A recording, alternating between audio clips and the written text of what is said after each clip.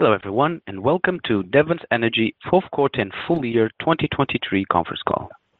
At this time, all participants are in a listen-only mode. During this presentation, you can register to ask a question by pressing star followed by 1 on your telephone keypad. This call is being recorded.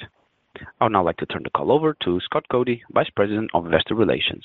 Sir, you may begin. Good morning, and thank you for joining us on the call today. Last night, we issued an earnings release and presentation that covered Devon's results for the past year and our outlook for 2024.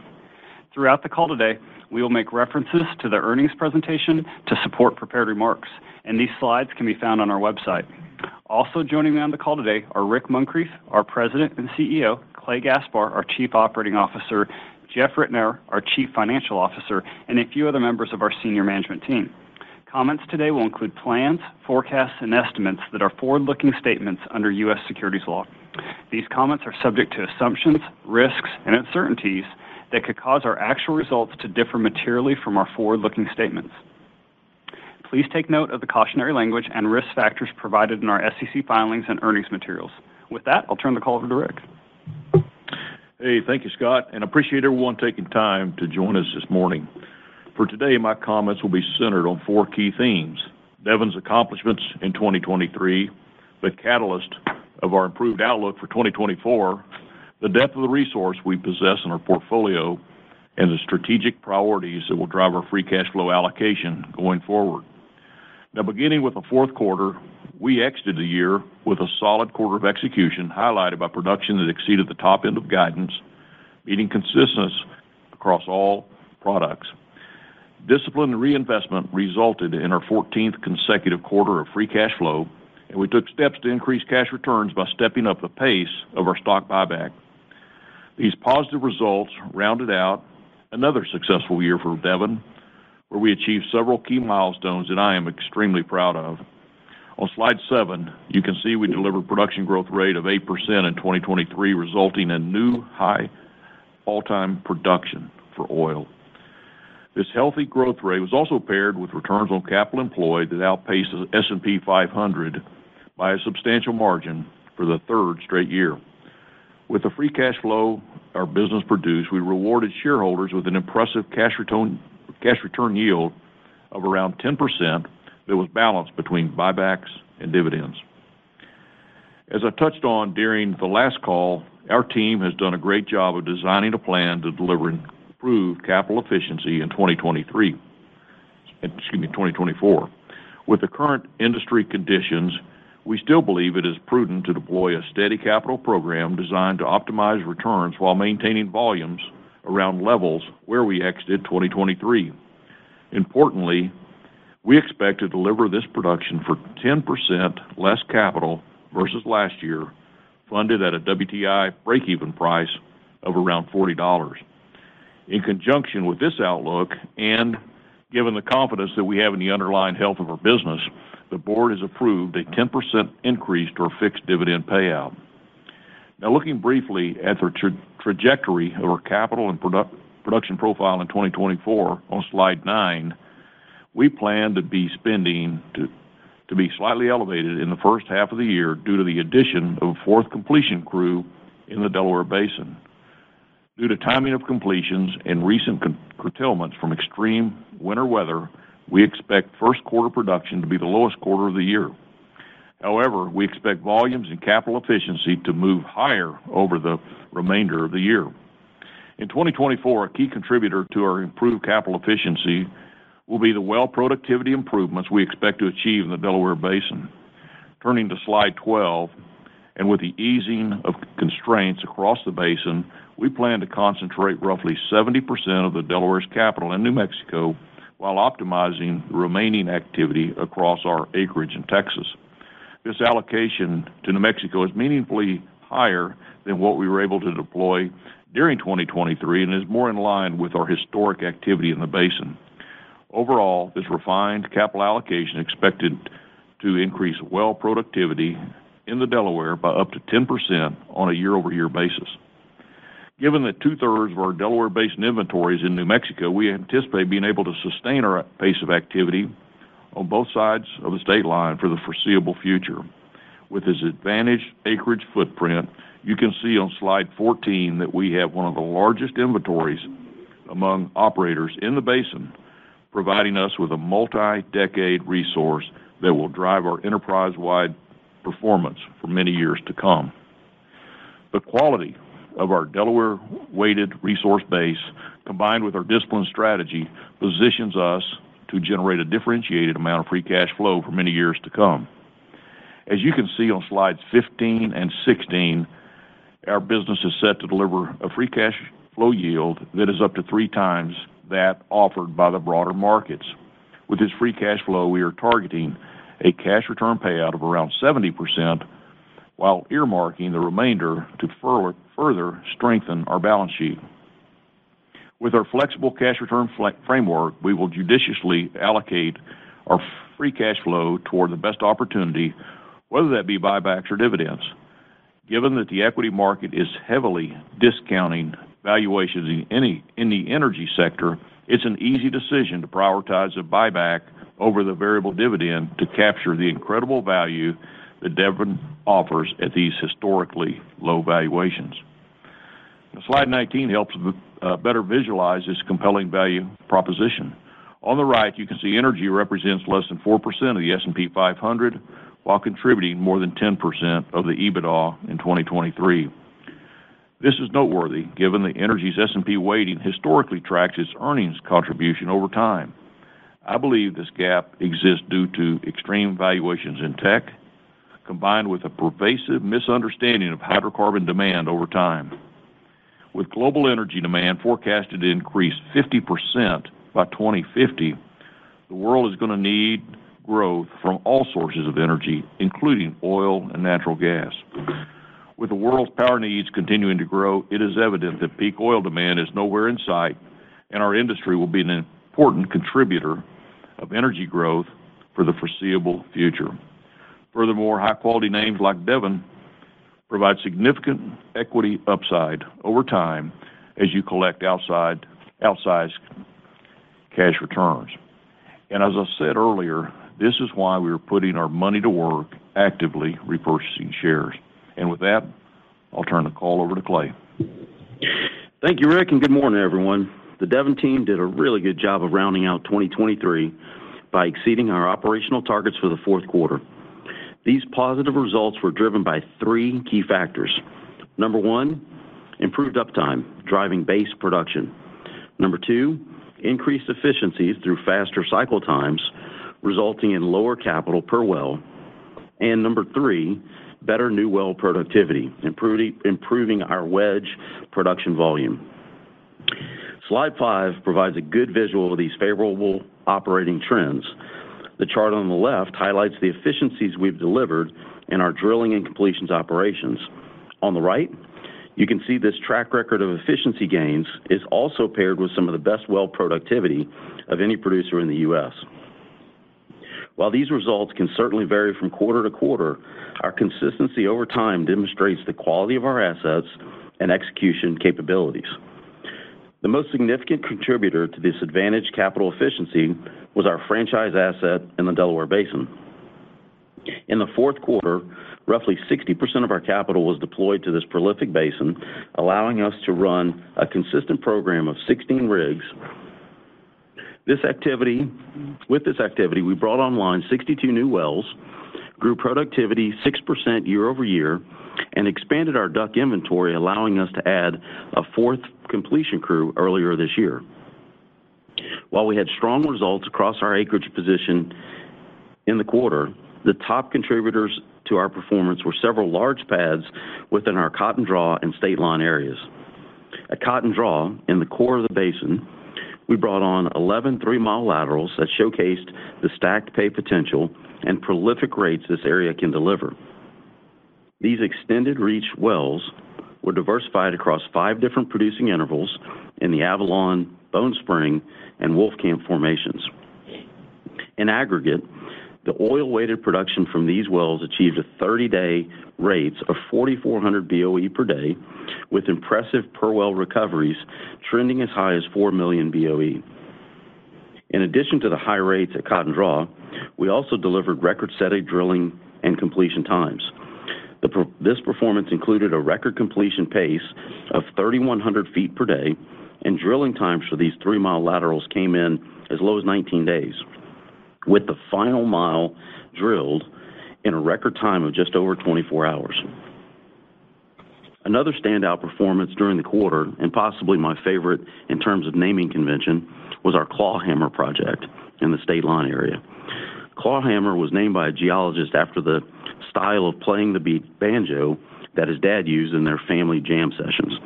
The good news for him and his family is that these wells are fantastic. This 8-well pad consists of 2-mile laterals co-developed in multiple intervals in the Wolfcamp A.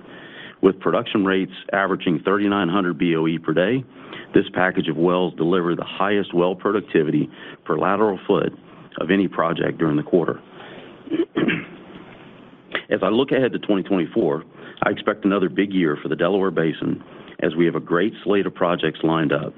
We plan to bring online around 215 wells for the year, with most of the capital deployed towards the best parts of our acreage in southern Lee and Eddy counties and the State Line area of Texas. This plan is designed to deliver improved capital efficiency and better well productivity through the full column of development of the Upper Wolfcamp, along with select landing zones in the Wolfcamp B where applicable. The de-risking of multiple targets in the Wolfcamp B over the past year has allowed us to pursue more extensive multi-zone developments in 2024, bolstering our high-quality inventory, delivering higher net present value per project, and still delivering exceptional rates of return. Turning to slide 13, to build upon Rick's comments from earlier, we're confident in our ability to deploy more capital to the core of the Delaware because of a long list of improvements in infrastructure. These improvements include 2 BCF a day of processing additions, gas processing additions, expansions to the downstream gas takeaway, enhanced water handling capabilities with our WaterBridge joint venture, build out of gathering and compression, and investment in self-generated power and microgrids to increase the reliability of the electrical infrastructure. With these improvements, we are very well positioned to execute on our 2024 plan. In fact, year to date, we're delivering at a pace ahead of schedule, allowing us to fully offset the winter weather downtime we experienced in January across the field. Shifting to the Eagle Ford, the successful integration of our Validus acquisition was one of the key drivers of the production increase of 56% during 2023. With our enhanced scale in the basin, the team did a great job of capturing synergies by driving improvements across each phase of our operations. This progress can be seen through several indicators, including year-over-year 15% decrease in production costs, a 30% plus improvement in completion cycle times over the course of the year, and we set a company record spud to rig release of only 5 days. Our activity during the year continued to demonstrate that the Eagle Ford provides one of the most promising opportunities for resource upside in the U.S. shale.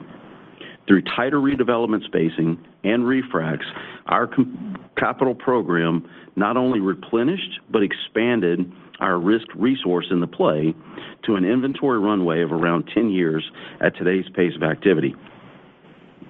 Looking to 2024, our key focus for the Eagle Ford team is to sharpen capital efficiency by incorporating appraisal learnings from the past year, along with a more balanced activity across DeWitt and Karnes counties. This plan's expected to deliver single-digit production growth for roughly $75 million less capital over last year. In the Rockies, we possess a unique combination of assets that can provide both growth and free cash flow. Specifically in the Powder River Basin, we're building upon the well productivity improvements achieved over the past couple of years, where the average 6-month CUMs increased nearly 20% from historic levels. A recent highlight was the SHU Iberlin 3X well, which reached peak rates in Q4. This 3-mile Niobrara well achieved initial production rates greater than 1,500 BOE per day with an 85% oil cut, and then hung in at that rate for quite a while. In addition to the strong oil productivity, the Iberlin attained a record drilling performance of 1,350 feet per day, a 45% improvement compared to the average Niobrara well. In 2024, our efforts will be focused on refining spacing, reducing costs, and continue to ready this asset for full development in later part of this decade. In the Williston, I want to thank the team for safely working through the incredibly severe winter storm weather that we experienced in January and rapidly restoring affected production. As I look into 2024, our focus for this asset will be to optimize base production, deploy selective investments to high-confidence projects, and harvest $300 million of field-level cash flow. So far this year, our capital program is off to a great start with our Bull Moose project maxing out our production facilities at over 15,000 barrels of oil per day, with several of the wells flowing 3,000 barrels per day or more during their flowback. Lastly, I'd like to briefly cover our activity in the Anadarko Basin, where we delivered an 8% production growth rate during 2023. The 3-rig drilling program funded by our Dow joint venture delivered very impressive well production. The value of this production was also enhanced by our ability to route volumes into the premium Southeast gas markets and by the team driving operational costs 10% lower. In 2024, we plan to maintain a similar pace of drilling activity in the Anadarko with a keen focus on developing the liquids-rich window of the play, where returns from our joint venture activity will benefit from higher condensate cuts.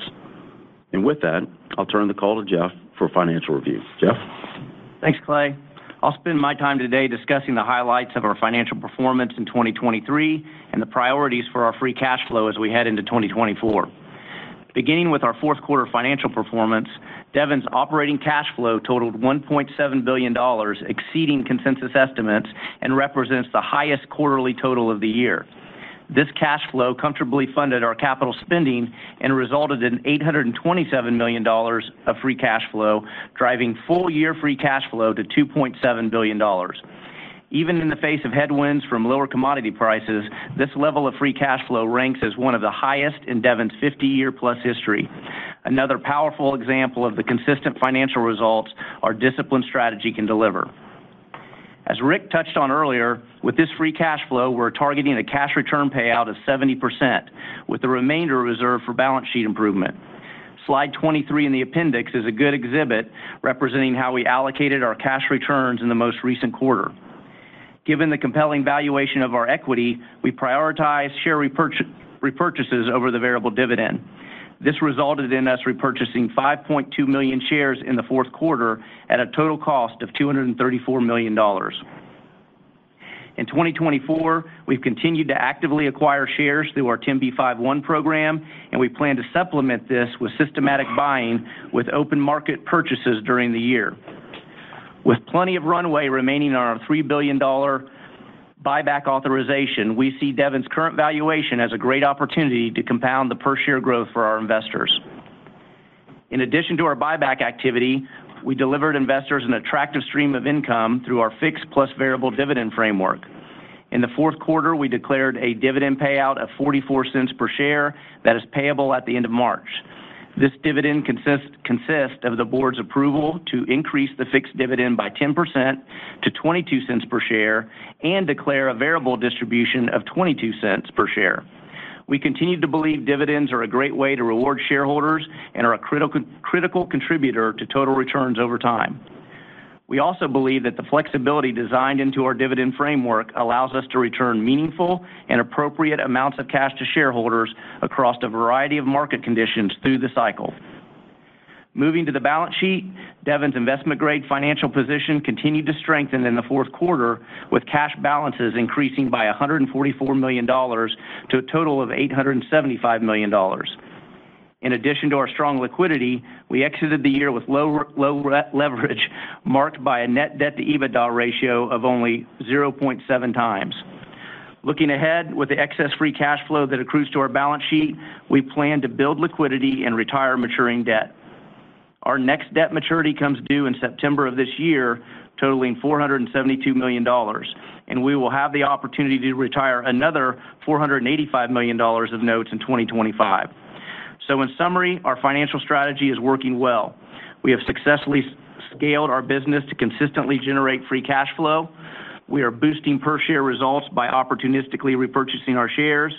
We offer a dividend yield that far exceeds that of the broader markets, and the balance sheet is in great shape with a clear pathway of continued improvement over the next few years. With that, I'll turn the call back to Rick for some closing comments.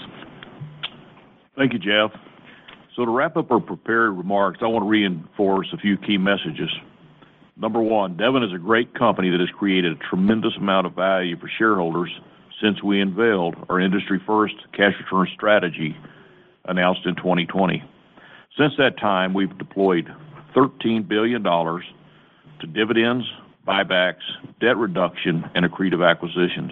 I'm extremely proud of this accomplishment, but we're just getting started. 2024 is setting up to be another wonderful year for Devon. By incorporating learnings from the past year and refining our capital allocation, we expect to deliver a step change improvement in capital efficiency this year.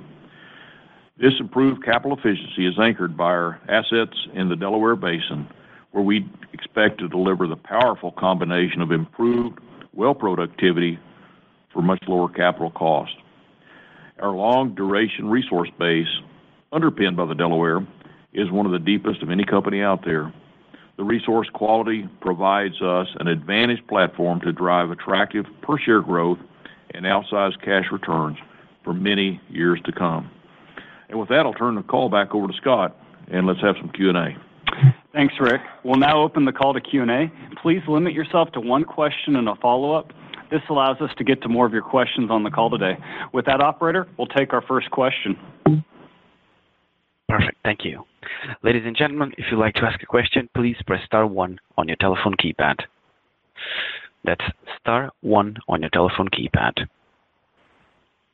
To withdraw the question, star followed by 2, and please also remember to unmute your microphone when it's your turn to speak.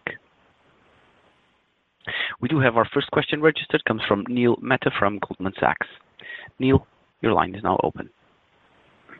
Yeah, thank you very much, Rick and team. Rick, I know over the last year you've talked about some of your frustration around execution on the oil volume side, and that this is going to be an important year for that operational inflection. It does seem like we're seeing some evidence of that with capital efficiency and holding the 315 oil guide. So maybe you could just give us your perspective on whether we're at that inflection point from an ops perspective. You know, Neil, that's a good question. You know, we have expressed our frustration. I think in the market really, you know, we really traded down on some of our variances we saw last year in our production volumes. But even though they were minor, from a volumetric standpoint, they weren't from a stock performance standpoint. So I think the setup is really good for investors as we look forward. So it is going to be, I believe, a point of inflection for us as we've mentioned. Really bullish about our performance. The team has done a wonderful job getting us through some tough weather. We've seen some increased productivity. I think Clay went through the assets really well, and we're seeing nice growth on the oil side coming out of this first quarter as we enter second, third, fourth quarters of this year. And I'll also say, Neil, I feel really good about the next several years on our ability to keep crude volumes where they're at. I think that we're still early. We still are not getting what I think is a strong signal for demand. But when that call comes, I think we'll be ready to step up for it. But really feel good about the trends we're seeing. Yeah. And just maybe to build on this might be a question for Clay, but just can you talk about what you're seeing in terms of well productivity that gives you confidence in your ability to hit or exceed that 315 oil number this year? Yeah, thanks for the question, Neil. This is one of the frustrating things about a publicly traded company. We get to see what's coming. We get to see what's happening well before the market does. And so where I can see the improvement internally in the well productivity from the first half of last year to the second half of last year, those numbers are just starting to hit the public markets and through the public sources. And so I think that's, pretty evident for those that are paying attention that this is not a first quarter 24 we decided to turn on the production. This is an evolution. We wanted to make some really thoughtful investments in the future of the company. We did that. The market, I believe, responded pretty vigorously to that. We've since made some changes in the planning, the well delivery. The well performance has really significantly taken an uptick. As I mentioned, even late last year, you see some of that coming through the public sources. It's really going to manifest in 2024. And as Rick mentioned, we're just off to a really good start, even recovering from a pretty severe storm that we saw somewhere 1% to 2% impact. We always bake in winter weather, but an event like that was pretty out of the norm. The productivity of the wells, the performance, we've been able to overcome that, and we feel really good about being able to deliver the 24 full year numbers. All right. Thanks, Clay. Thanks, Rick. Thanks, Neil. Our next question comes from Arun Jayaram from JP Morgan. Aaron, your line's now open. Yeah, good morning, gentlemen. Rick and Clay, you've highlighted your expectations to deliver up to 10% well productivity gains in the Delaware Basin. I was wondering if you could maybe help us provide more details on what is driving that. Sounds like there's going to be some high grading from Monument Draw to southeast New Mexico, but I was wondering if you could talk a little bit about what's driving that and if completion optimization is also a driver of better year-over-year productivity. Thanks for the question, Arun. I think both things come into play. The big headline thing is just a refocus to more where we've historically allocated our capital, kind of in the core of the basin, predominantly where our inventory, our portfolio lays out between New Mexico and Texas. I would say 23, especially first half of 23, was a little bit of an anomaly on where we were allocating that capital, and we needed to do some work from the infrastructure standpoint, but also really understanding where all these fit together. We're benefiting tremendously from that work, from that infrastructure build out, and that's where we're seeing the improvement really late 23 to what we're showing today.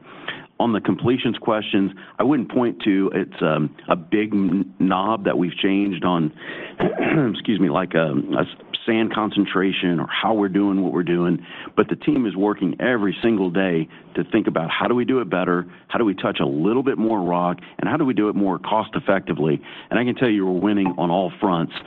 These are small wins at this point. It's a relatively mature way of thinking about these assets, but really, really pleased with the continued improvement there, and that shows up in the numbers as well.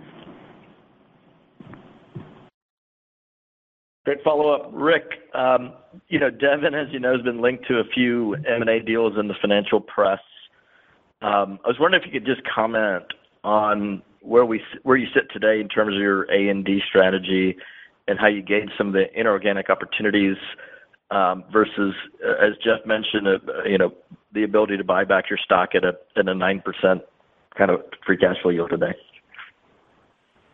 Yeah, very good question.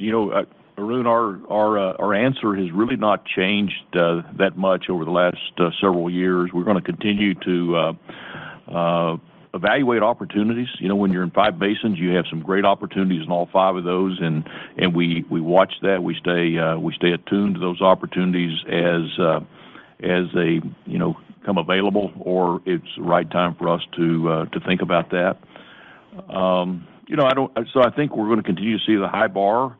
It has to have some accretion. It has to have the industrial logic that we have always talked about, and it just has to make us a better company. And if it fits, in that framework, man, I think that's our job, is to create value for shareholders. And so we're going to do that. We also have been advocates for consolidation. I think some of the transactions that's been announced that I think they're positive for industry, and it just shows that we are a depleting industry, and so you always have to replenish. That's your portfolio. That's not changed. It's not changed since the beginning of this industry, and so we'll always be active. We've got a great team. We've got great analytics capabilities in house, and we do our own internal analytics.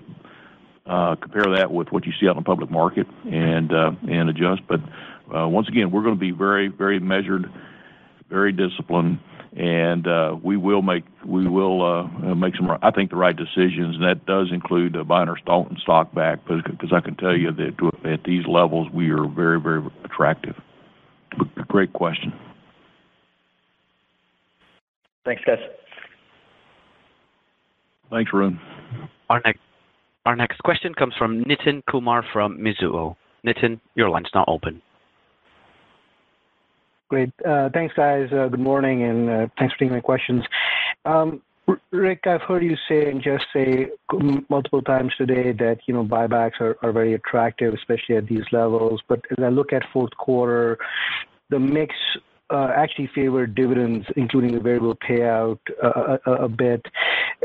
Not to nitpick or anything like that, but just want to understand, what drove the decision.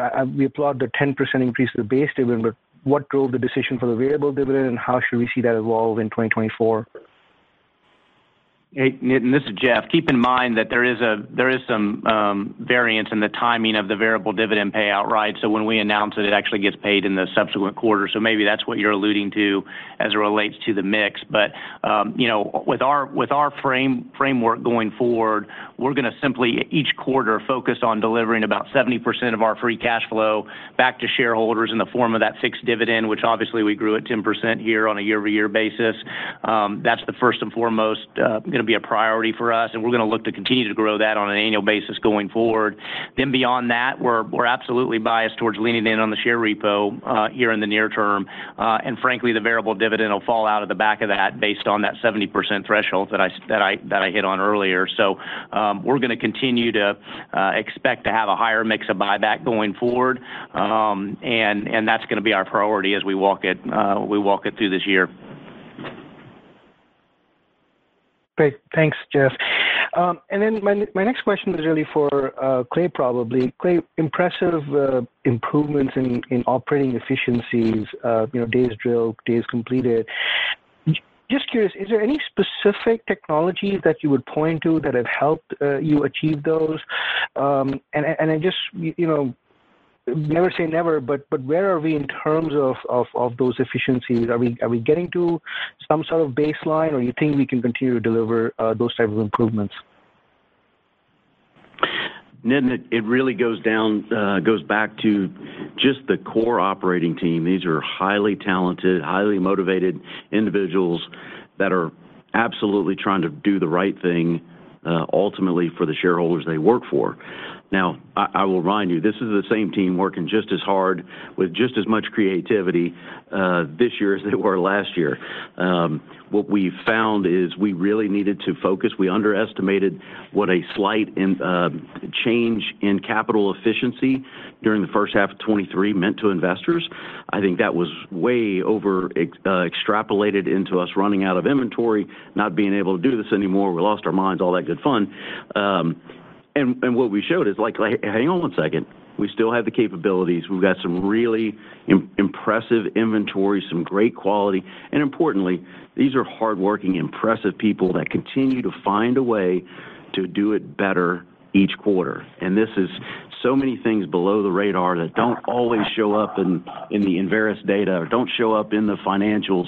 I can tell you we're winning on lots and lots of fronts, and there's more of that to come. So really excited about the go forward. I think we've got some good transparency in our slides on quantity of resource, quality of resource. I expect in 24 that we'll regain a little bit of public mojo, but that to me is just, it's a little overdue. So looking forward to sharing that win with the team. Okay, thanks, guys. Thanks, Nitin. Our next question comes from Doug Leggett from Bank of America. Doug, your line is now open.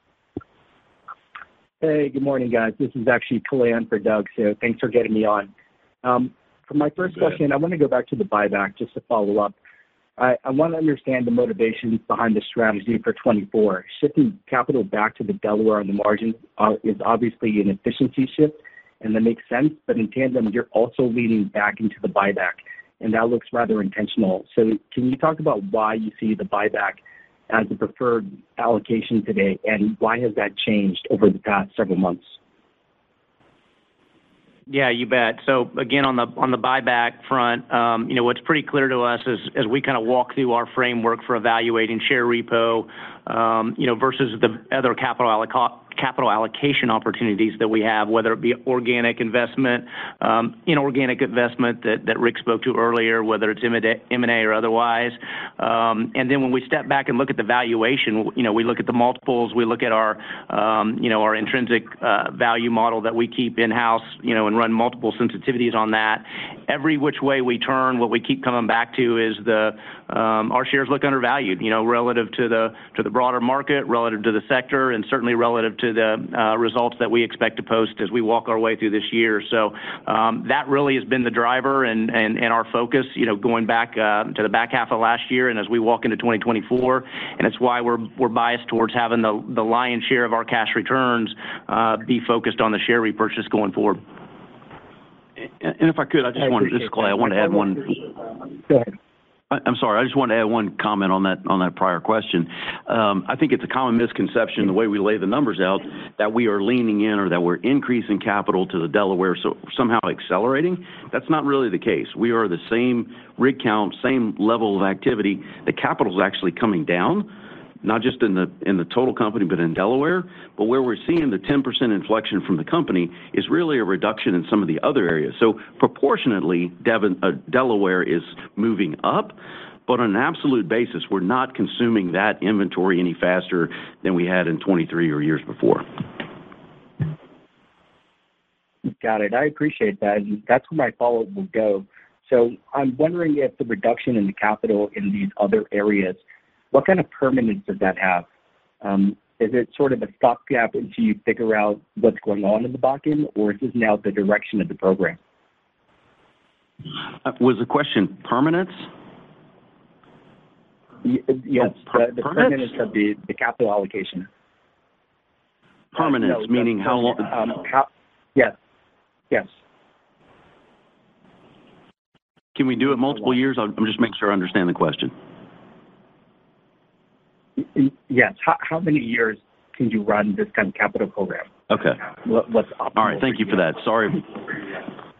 The acoustics in here weren't quite right, so sorry about that. Yeah, I think in pulling back the activity, for example, on the Williston Basin, that prolongs that basin's opportunity to continue to deliver free cash flow and offset some of that fall in production with some really healthy wells. What we found is we were pushing a little too quickly, a little too much capital to that asset by having the multiple basins that we do, having our franchise asset in the Delaware Basin. It allows us to take a little bit of pressure off that team, allows them to really make sure that all the ducks are in a row, ready for that next pad, and then selectively, we're going to fund those. And as you saw with the Bull Moose that I talked about on the call, these are phenomenal. These are awesome returns, and we've got more of that to come. Thanks for the comments. You bet. Our next question comes from Neal Dingmann from Truist. Neal, your line's now open. Morning, guys. Thanks for the time. Clay, my first question probably for you. It's on your Delaware infrastructure and takeaway. I'm just wondering, after adding so much, I saw the slide where you talked about adding so much processing, gathering, compression, water. I'm just wondering now, are you all able to handle the continued notable upside that's going to come with the development plan, or will there be a continued build-out? We feel really good about being able to effectively produce. Remember, we are really watching our flaring. We don't want to have unnecessary shut-ins. We are reliant on so many third parties. We wanted to make sure that we had that runway ahead of these very prolific pads coming online. We want to make sure we have that. We do feel very confident in that today. And remember, it's not just, our immediate wells. We've got some really high-quality offset operators that know what they're doing as well. It's a phenomenal basin, and we have to make sure that all of that plays together very nicely, and so that we have the reliability in the infrastructure to bring these wells online and make sure we ultimately get them to market. Yeah, that makes sense. And then my second is just on the Eagle Ford specifically.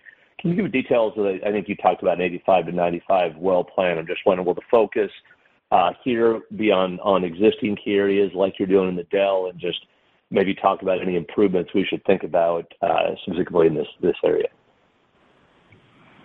Thanks for that question. I'm really excited about the Eagle Ford. One of the things, unlike a lot of other areas, we've continued to test down spacing, tighter wells, subsequent wells. After the initial development has been done, bringing additional wells in, which is really not very favorable in most basins, it tends to work and continue to provide upside in the Eagle Ford. Now, when you pair that with some of the refrac activity, we can actually feather in new wells, refrac some of the existing wells, and we're seeing phenomenal results. As I mentioned in my prepared remarks, we are continuing to expand the runway there without any M&A dollars, without, just from the existing footprint, the opportunity set continues to expand, and these are very prolific, very accretive to the bottom line kind of numbers that we're really excited about. It's great to hear. Thank you all. Thanks, Neil. Our next question comes from Kevin McCurdy from Pickering Energy Partners. Kevin, your line is now open. Hey, good morning. My first question is on the capital budget. We appreciate that the $3.3 to $3.6 billion range is a significant decrease year over year. But if we look back at last year's budget, we noticed that the range is wider both on absolute dollars and a percentage basis this year. I was wondering if you could provide any color on what might put you at the low end of that range versus the high end of the capital range.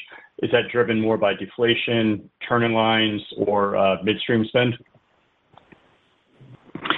Yeah, it's interesting, Kevin. One of the first thing that comes to mind for me is the efficiency that I talked about on a couple of my slides. You guys know this very well. We've been at this game for quite a while. Sometimes that efficiency can pull more activity into the calendar year. Look, this is not our first rodeo. This is February. We're already watching that for the full year. We're committed to this range. But if I had to think of what could cause us to kind of float to the upside, it's probably that kind of work where you're seeing more opportunities bring some of that activity from 25 into 24. I think on the downside, we're early in the year. I think the supply chain deflation opportunities are still, we've got a 5% year over year kind of baked in. I feel good about that. I feel very confident we're going to be able to deliver that. As the year plays out, we really need to see where that changes over time. My current crystal ball doesn't see a lot of inflation, but there's certainly deflation opportunities in that number, and that potentially could allow us to float down to the lower end of that range. I appreciate the detail on that. And as a follow-up, the Eagle Ford had a strong production quarter, and it looks like the CapEx guidance for that asset is fairly consistent year over year. Can you talk about the production and capital efficiency outlook in the Eagle Ford, and if there's any major changes between 2023 and 2024? Hey, Kevin, this is Rick. One of the things that I've been really proud of over the last 12 to 18 months is coming on the heels of the Validus acquisition, what we have been able to learn. It's a solid acreage. I would say it is second certainly to our Blackhawk acreage. But the thing about it that we need to remind investors of and analysts of is that on the Blackhawk acreage, it's a 50-50 joint venture with BPX. BPX operates the drilling and the completion of that. And what we felt it was really from a not only a productivity increase, but also just a strategic perspective, we thought it was imperative that we had an asset that we owned, that we did the drilling, that we did the completions on. The 5-day well that Clay referenced a while ago, I can tell you that absolutely exceeded anything that we had in our Validus development plan. So when I look at that, now we're having some very, very meaningful discussions with our joint venture partner there, and they're very constructive, and I think it's going to lead to even better performance over time in the Eagle Ford. I'm really pleased with what we're seeing with the refrac program.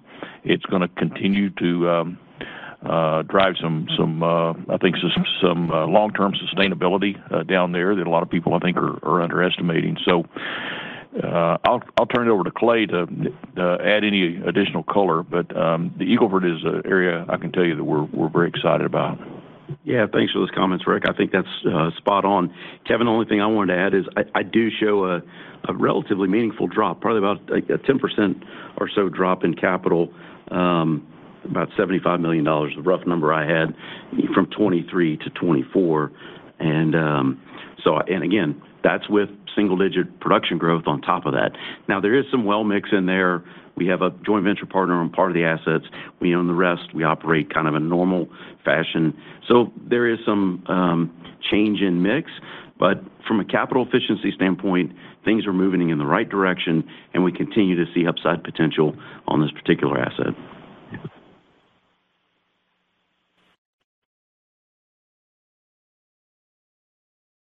Our next question comes from Scott Gruber from Citigroup. Scott, your line's now open. Yes, good morning. The 10% improvement in productivity that you forecast in the Permian is normalized on a 10,000-foot lateral. Is there going to be a step up in lateral length in the play as you refocus on the core, or is that going to be rather consistent? Scott, it's pretty consistent year over year. We're always trying to drill longer laterals. It's kind of the opportunity set in front of us. We feel very confident in our ability to deliver 3-mile laterals from a productivity, from an operational standpoint. The land mix doesn't always allow for that. So we're going to be north of 2 miles, but not too much north, and it'll be fairly consistent year over year. Got it. And then just a nuanced one on the 1Q guide. You know, last quarter you provided that 305 of oil per day. Today you're guiding for 640 with a 2% weather impact. But 640 at, you know, 48% oil cut, you're kind of still around, maybe even slightly better than that 305 figure from last quarter. So the question is the underlying trend in oil production slightly better, and it's just being offset by a bigger weather impact, or is the weather risk, you know, that was incorporated in that original 305 guide kind of similar to what actually transpired? Scott, I think it's really the well mix. We've got some wells coming on. The Williston wells are exceptionally high oil cut. We'll continue to bring those in. I think that's just working in our favor in that regard. Okay. I appreciate it. Thank you. Thanks, sir. Our next question comes from Scott Hanold from RBC. Scott, your line's now open. Yeah, thanks. If I can delve into the infrastructure a little bit more, you know, on page 13, you obviously bucket, you know, 3 areas that you're focused on in terms of, you know, building support for the 2024 plan. You know, as you think about, you know, the Permian development over, you know, the next 2, 3, 4 years, like which area really are you focused most primarily on to make sure you're, you know, executing on the plan? Like where do you see the risk of the biggest constraint, I guess, is the question. Scott, is all of the above an option? No, I mean, seriously, any one of these things gets constrained, and you're dead in the water, or at least constrained. And so we work really hard to not just build what is the best rate of return opportunity set in our portfolio, but we're very thoughtful about modeling our own infrastructure, even modeling third-party infrastructure if we don't feel that they do an adequate job. And then there's the occasional curveball where one of the third parties, maybe even in the electrification front, can't come through with their normal pace. We need to have enough flexibility, enough forethought, enough creativity to be able to solve some of those problems essentially for them. So one of the things I mentioned is building out more of our own electrical infrastructure. We have about 700 miles of electric lines in our basin already. We generate some of our own power. We have our own microgrids, and this is really taking the bull by the horns out of necessity, because otherwise the local power providers were not going to be able to keep up. So those are the kind of proactive steps that we really leaned in, probably with double effort in 23, because some of these historical norms have really changed, and we wanted to make sure that we didn't just bring on a bunch of wells and then be abnormally constrained and have to answer questions about why our wells are so terrible. So anyway, I feel really good about the work that we did in 23, that we continue to do in 24. But look, we're not out of the woods. We continue to look at infrastructure needs in 26, 27, and 28. We're working with partners as best we can, and I really think we have a great runway ahead of us. But the team is always on caution to make sure that we are prepared for those unforeseen challenges. Okay, thanks for that. And as my follow-up, it's going to be on M&A, and I was hoping to get a deeper sense of how you think about M&A. And it's really two parts. One, first, if you can comment on some of the recent deals that have been out there, if you all participated, and really what was the gives and takes of why if you did, why Devon didn't win out. And then number two, you all mentioned obviously you're a multi-basin player, but like when you think about does Devon have the scale right now that it would like? And if you were to add, would it be really most a Permian thing, or are other of those basins open to more significant M&A for Devon? Yes, Rick, I'll field that one. Number one, I really I really like the scale that we currently have. We have a deep resource base across our five basins that we're in. So I feel really good about that.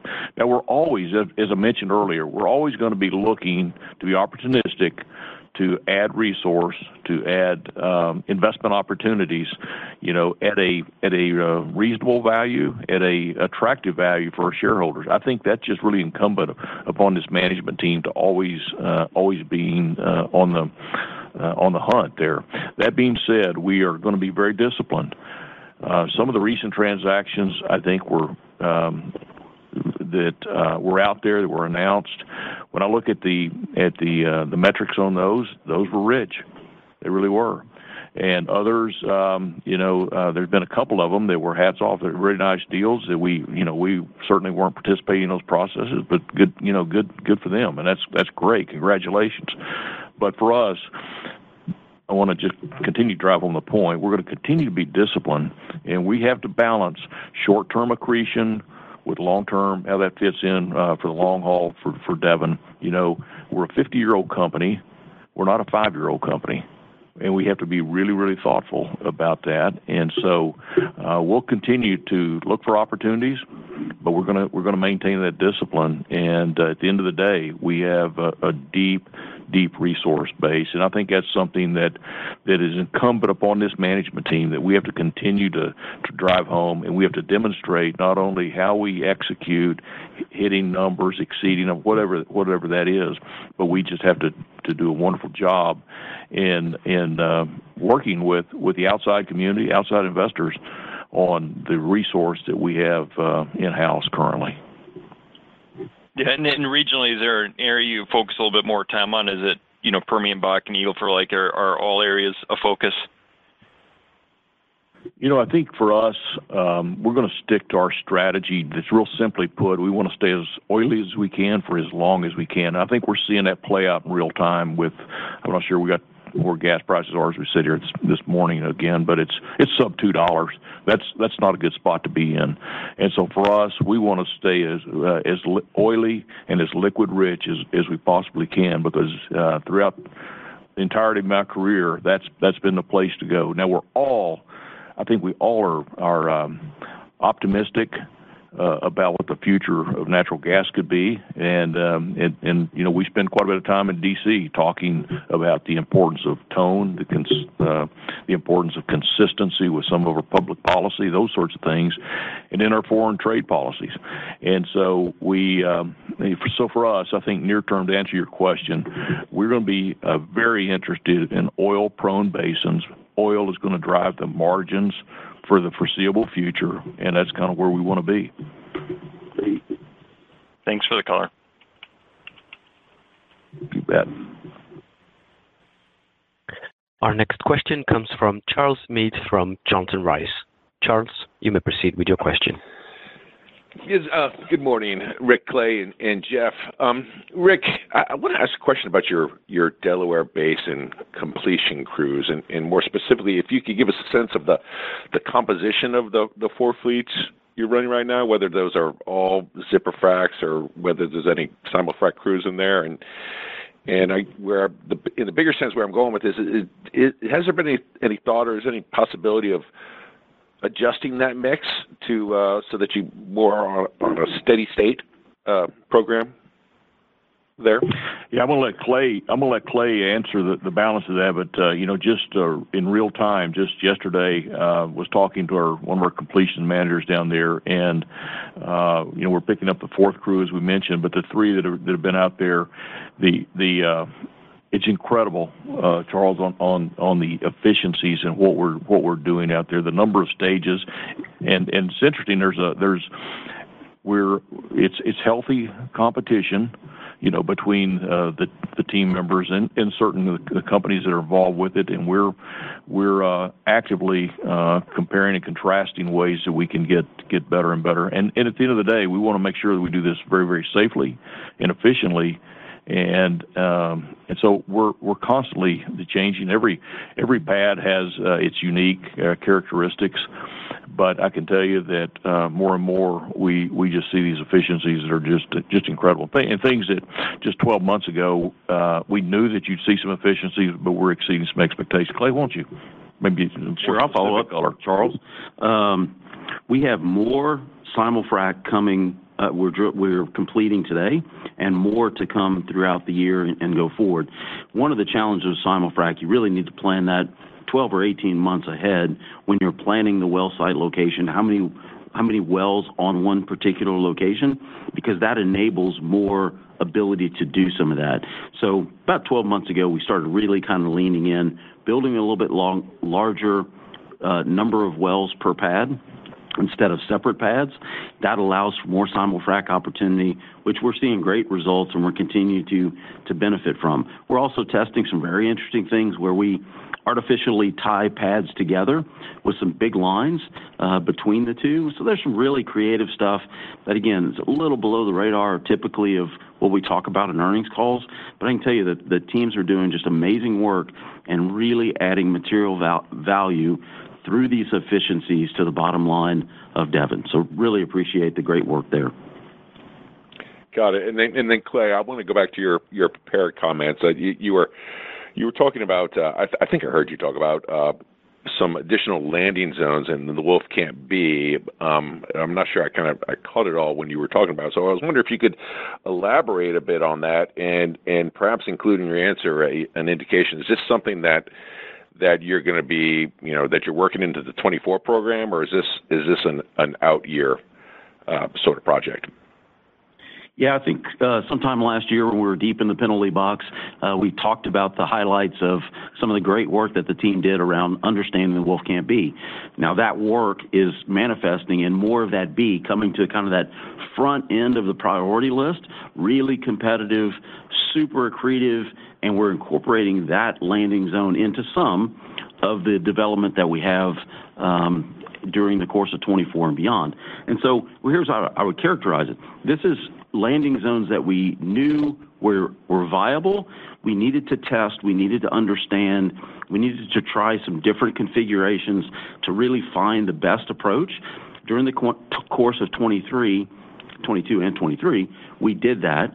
We optimized a development approach, and now in 24, we're benefiting from some of that. So, again, it probably was lost in some of the shuffle last year, but this is work that we did during the course of 23 that we're significantly benefiting from. This expands what I would consider some of our really tier one runway. It's stuff that was a little further out in the priority on a risk basis. As we de-risked it, boy, it really has moved to the front of the pack, and we're really excited about the continued good work there. Thanks for that added detail. You bet.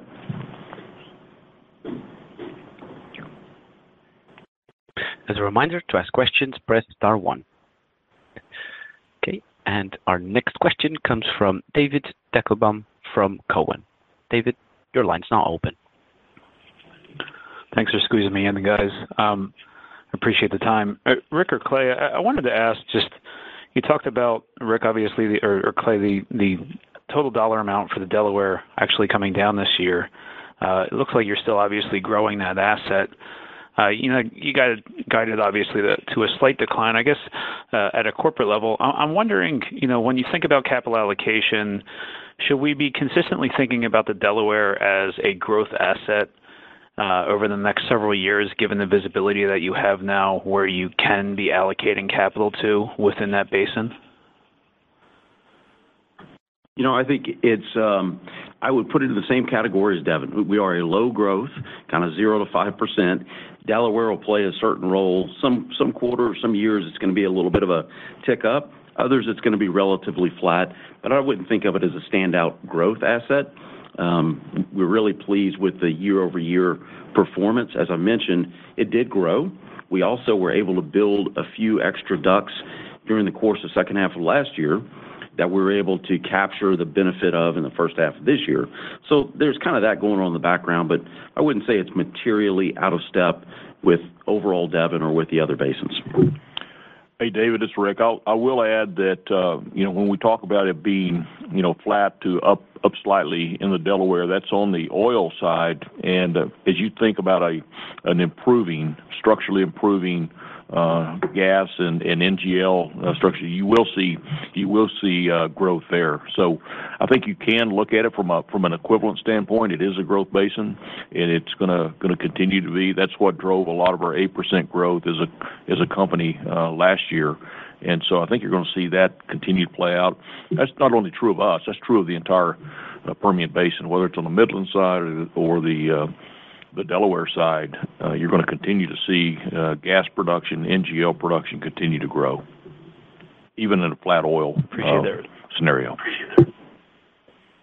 Thanks, Rick and Clay. And maybe just, Rick, one of the, I guess, other parts of the capital budget that continues to grow every year, albeit still small, is carbon capital. In a world where you're trying to enhance returns of capital to shareholders, could you kind of contextualize how you see that spend generating returns for Devon as a whole, and why that's sort of seeing a larger piece of the pie this year, albeit small? Yeah, I think it's a really good question, and it's a really important topic for us, not only as Devon, but as an industry, and it's something we're going to stay ahead of. We have changing regulations. Devon wants to make sure that we stay ahead of the curve, and these regulations are coming at us quickly. What a lot of people don't understand is some of these regulations coming are so onerous that many of the low-volume wells that we have across this nation are going to end up being plugged. And so you're going to see oil and natural gas wells that basically are stripper wells, as we always refer them to, that are such low volume. They just, quite honestly, cannot afford to spend capital on, and it's going to be a fact of life. And so there are studies by API and some of the other trade groups that talk about that impact, but it is real. So what Devon wants to do, we want to make sure that we're ahead of the curve, as I said, and it's something that I think you'll see over time is going to continue to creep up for the next 2 or 3 years. We want to be very thoughtful about that and prudent with it and strategic about it. But it is something that we all just have to deal with. It's a fact of life. And just for my own edification, is that capital being earmarked for projects that would allow you to prolong production on some of these wells, such as increasing methane capture, or is this capital associated or tied to plugging and abandoning some of those wells that would be more regulatory headaches? David, what I would characterize most of it is retrofitting existing facilities with better designs to lower emissions, and by the way, keep us well ahead of this coming regulation wave. So you could look at this out of necessity. I think we're half a click ahead. We try and stay well ahead of just necessity, but these are regulations that we will always make sure that we are staying in front of to continue to reserve our important rights as an organization to provide energy to fuel the world. So thanks again for the questions, David. Thanks, guys. Well, it looks like we've run a little bit past time here, so I appreciate everyone's interest in Devon today. And if you have any further questions, please don't hesitate to reach out to the investor relations team at any time. Have a good day, everyone. Ladies and gentlemen, this concludes today's call. Thank you for joining. You may now